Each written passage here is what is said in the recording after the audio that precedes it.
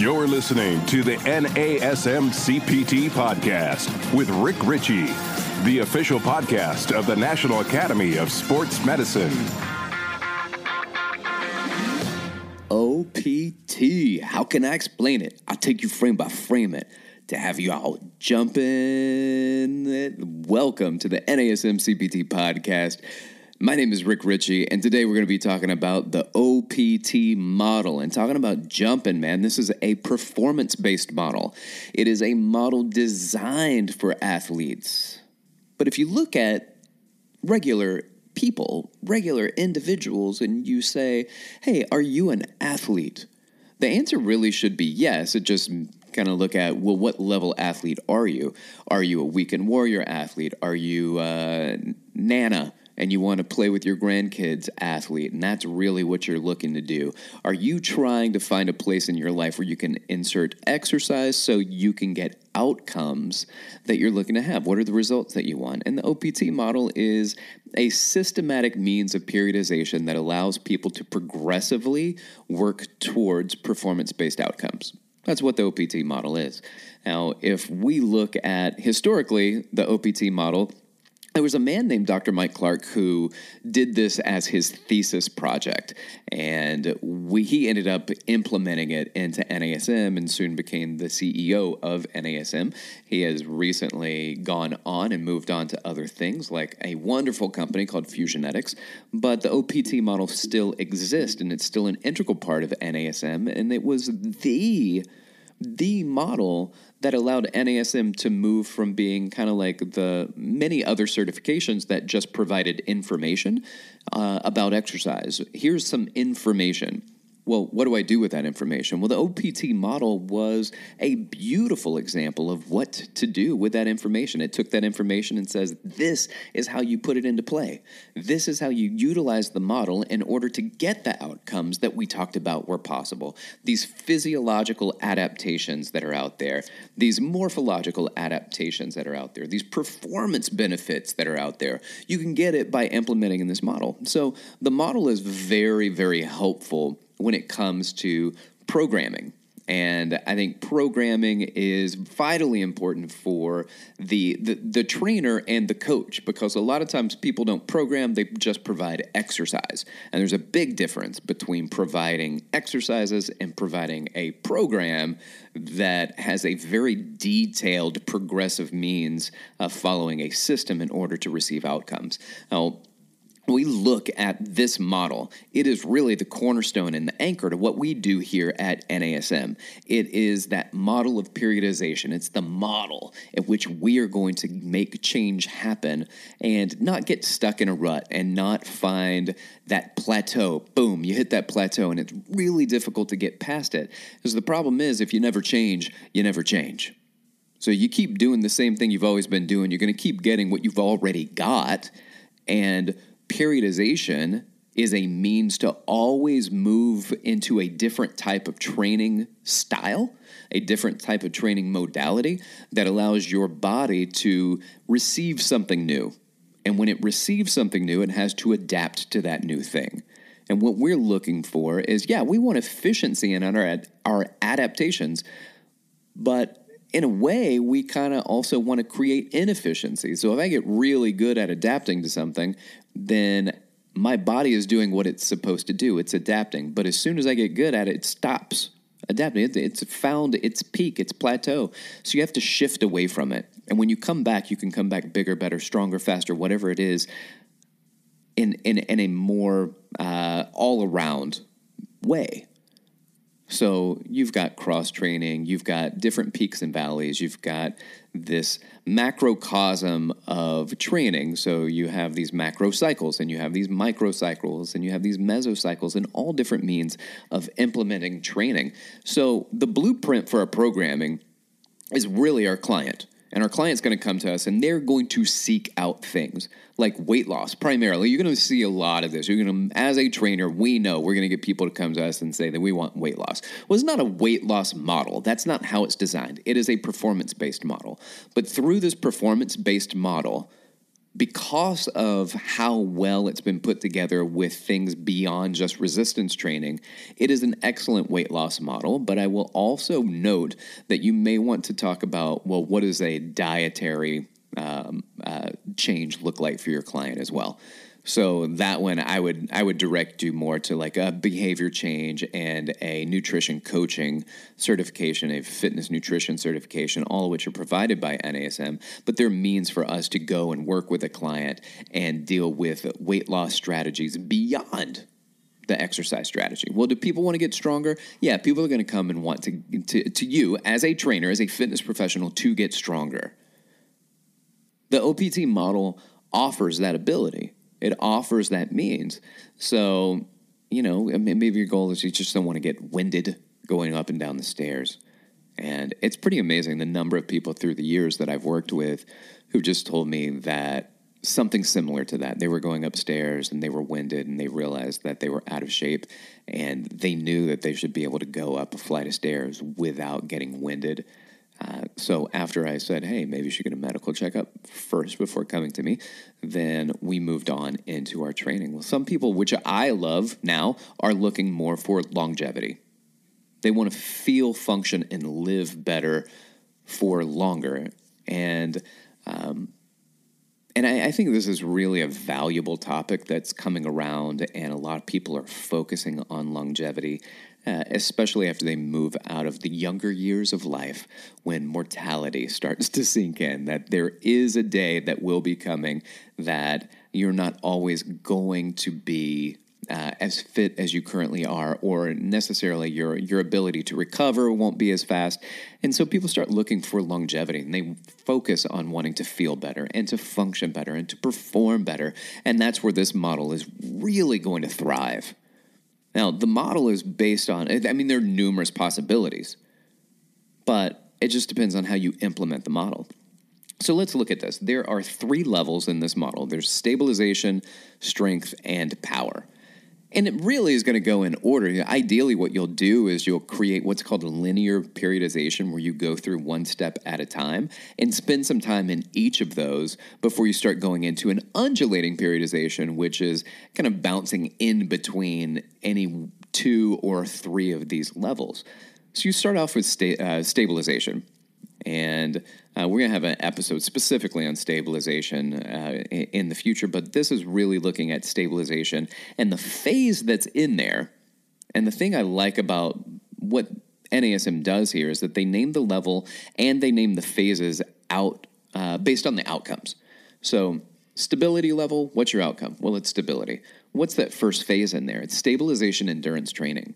So within that stability level, you're going to be incorporating stabilization endurance training. So you're going to work on creating stability. Stability at your lumbopelvic hip complex, your core, your thoracic, your cervical spine, your shoulders, your scapula, the hip complex, foot and ankle complex, which will then in turn control the knee and the direction that the knee goes. So having stabilization is vitally important, but also having the endurance to support that stabilization, to have the endurance to maintain stabilization, to maintain postural alignment, to keep everything in a nice functional position where we're looking at things like length-tension relationships, and we look at force coupling relationships. We look at how our body functions in different ways. And we can all see that based off of what somebody's movement patterns are like. And we want to build stability around that. And we want people to be able to use these smaller stabilization muscles and produce forces that support that posture and the stabilization for prolonged periods of time, which is what endurance training is. And then you can move on to the next level. Once you've built a base, you can move on to the next level. That next level is the strength training level. And strength training level is going to have 3 phases in it. Now, when I first started training, there was only strength training level. That's all that existed. I remember working out. I was in college with my buddy Bart, and we were doing 3 sets of 10 of everything. Everything in life was 3 sets of 10. 3 sets. You know what our periodization was? After months of working out, Bart comes in and he goes, "Rick, we're going to switch it up today, man." I said, "What? What are we going to do, bro?" He said, we're going to do, and he held up 4 fingers. 4. We're going to do 4 sets. And I was like, whoosh, yo, Bart, you are blowing my mind right now. No doubt I was really sore for several days because I added that extra set to my 3 sets of 10. But when you look at something like this performance training model, switching between 3 and 4 sets of 10, that's all within one phase. As a thank you for listening to the NASM CPT podcast, I've got a special offer for you. 20% off of any NASM order. You can use that 20% to get certified as a personal trainer through our CPT program, the standard for the fitness industry, or expand your career with one of our specializations, including our latest one, NASM Nutrition Certification, which gives you the skills to be a certified nutrition coach. Get 20% off your order by calling 800-460-6276 or visiting NASM.org and using the code podcast20. That's 800-460-6276, and the discount code is podcast20. Start changing even more lives today. Is within one level of an OPT model with still numerous variables to still go in between and to alter during this acute phase of training.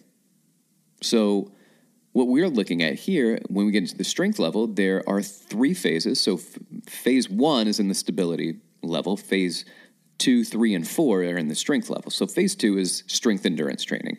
So what you're doing is you're adding strength and endurance. So remember, they're named after their outcomes. So the outcome is going to be both strength and endurance. That's what you're going to get from doing this. And it's going to be a superset. It's a superset with an unstable exercise, whether that's a push-up where you have to control your core. It might be a push-up with your feet on a stability ball. It might be a single-arm dumbbell chest press that creates instability. It might be a single-leg squats or a lunge to balance, but it's something that's going to create instability. All the exercises that would be in that phase 1 stability training, but now you start implementing that into phase 2, and you create a superset where you do that stabilization exercise and you superset that with a strength training equivalent. So what that might be is I worked with a guy, and he didn't want to do stabilization training. My man just wanted to do strength training. And I get it, bro. I get it. You want to lift big. I get it. But what I did, I said, you want to work with me? Let's go ahead. And so I put him in phase 2 training because he didn't want to do phase 1. So phase 2 is kind of the best of both worlds. It's a half of what he wanted, half of what I wanted for him. And what, based on his assessment, certainly was needed. So I said, why don't you pick? You pick an exercise. So he picked bench press, of course. And so I was like, all right, cool. So I'm going to have you do a stability ball push-up first. And we're going to do something, it's all, how do I get people to buy into what I'm saying without really lying to them? I don't want to lie. So I created this statement. I said, we're going to do something called pre-exhaustion. So I'm just going to exhaust your muscles a little bit before we do the lift. And so I said, this is going to be called a warm-up. We're not really exhausting. So we give one warm-up exercise and just have him do a set of push-ups on the stability ball. Now, what we're going to do is we're going to do that strength training exercise, and we're going to superset it with the stability exercise. So we're going to do strength training exercise, superset with the stability exercise. Did I say that backwards earlier? Well, this is the right way. Strength training, if I did. So it's strength training, and you're going to superset it with a stabilization equivalent. So we had him do his bench press, and then we had him do push-ups on a stability ball. Well, he couldn't really get very far in that. You got about 3 reps based on tempo. And again, the tempo's slower on this. It's a 2-0-2 tempo when you do the bench press. It's a 3-2-1 tempo when you do the stability ball push-up. So they're slower than most. So we're working on strength and endurance. So we're slowing that tempo down a little bit. And then, once that instability really kicked in, he looked like he was driving on an icy road when he was doing the push-ups on the stability ball. I mean, he was all over.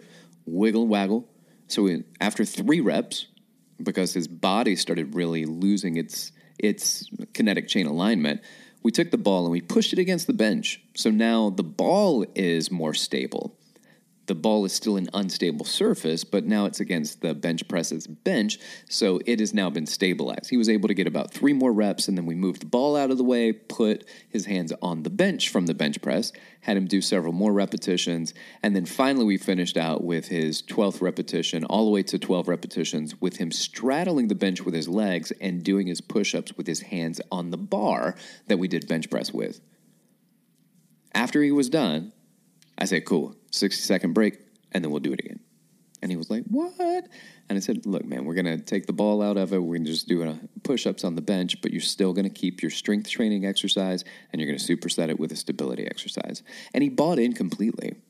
He was really interested in the program, and he knew based off of how he was feeling that he was getting a good workout. It was metabolically demanding. He was sweating. But is he also getting the strength that he was hoping to get out of it? Yeah. I mean, based on his time under tension, he's getting a lot of manual work coming out of this. But he's also able to get the endurance component of it that based on his assessment when I worked with him, that I was absolutely in favor of, and thought, well, this guy desperately needs this in order to really progress where he wants to go with his strength training. The next phase is hypertrophy training. Well, obviously, this is probably where this guy immediately wanted to start with. Hypertrophy training was that 3 sets of 10 that my man Bart and I were working on, but so is 4 sets of 10. And you look at this set and rep range, it's very typical for bodybuilders, and it's kind of changed in the last several years, fortunately, that if you said, hey, what do you do when I was growing up, I was in college, how do you work out? It's 3 sets of 10 for everybody. Bro, it didn't matter. It didn't matter who came into you. They say, oh, my low back hurts. They were like, all right, cool, 3 sets of 10 bench press. That should help. Oh, man, my neck hurts. Cool, 3 sets of 10 with our squats, and you should be good. I want to play with my grandchildren. All right, Nana, 3 sets of 10. So everything being 3 sets of 10 is really old school thinking, but it had its place because it's got its roots in hypertrophy training. It's very good for hypertrophy training. It's just part of the system that's offered there. Now, hypertrophy training is what we call optional for performance training. So if you want to be a high-level performer in athletics, hypertrophy training may or may not be indicated for you. You may not need to get bigger muscles in order to perform better.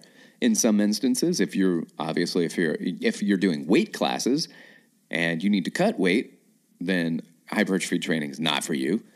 But also, what tends to happen is people that are playing sports, hypertrophy training can slow people down. It can weigh them down a little bit more. And if you're looking for rate of force production, how fast you can move, or you're looking not to thwart some skill sets that you've already put into place, hypertrophy training may not be indicated.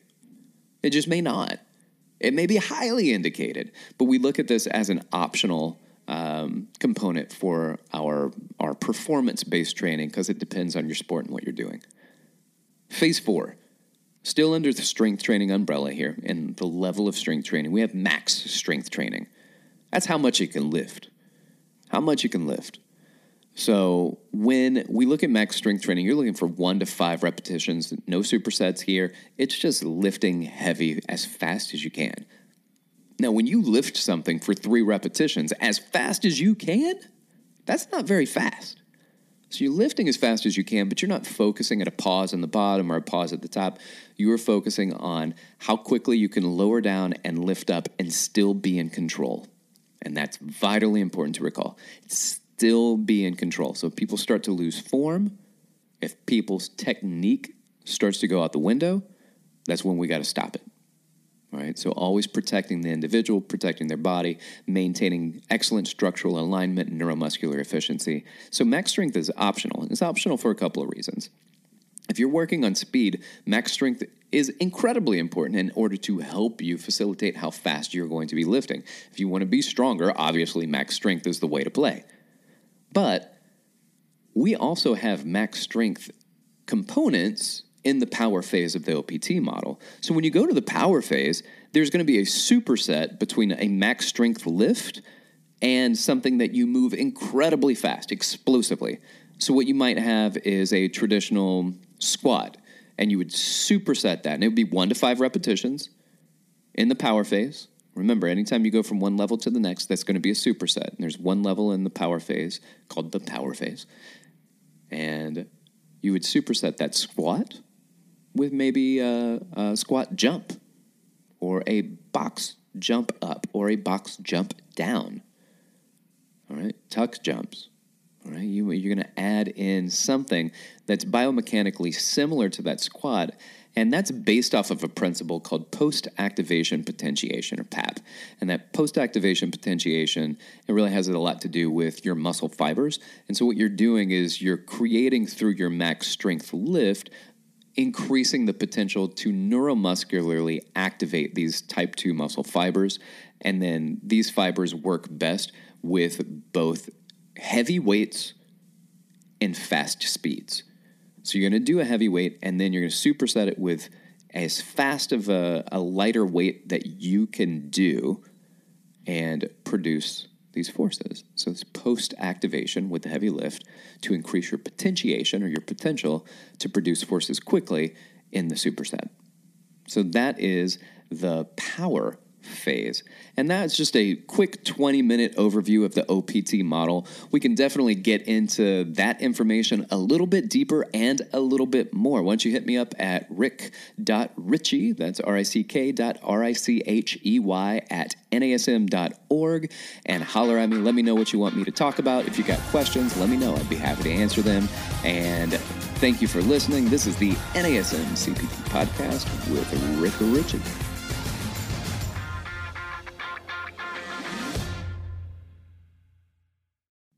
September is going to be here soon, and that means it's almost time for Optima 2019. And if you've never been to Optima, you're missing out on the fitness event of the year. And this year's conference is going to be bigger and better than ever for a few reasons. First of all, it's the 5-year anniversary of the conference, and to celebrate, NASM sister company, AFAA, will be co-sponsoring the event, so you can expect double the energy.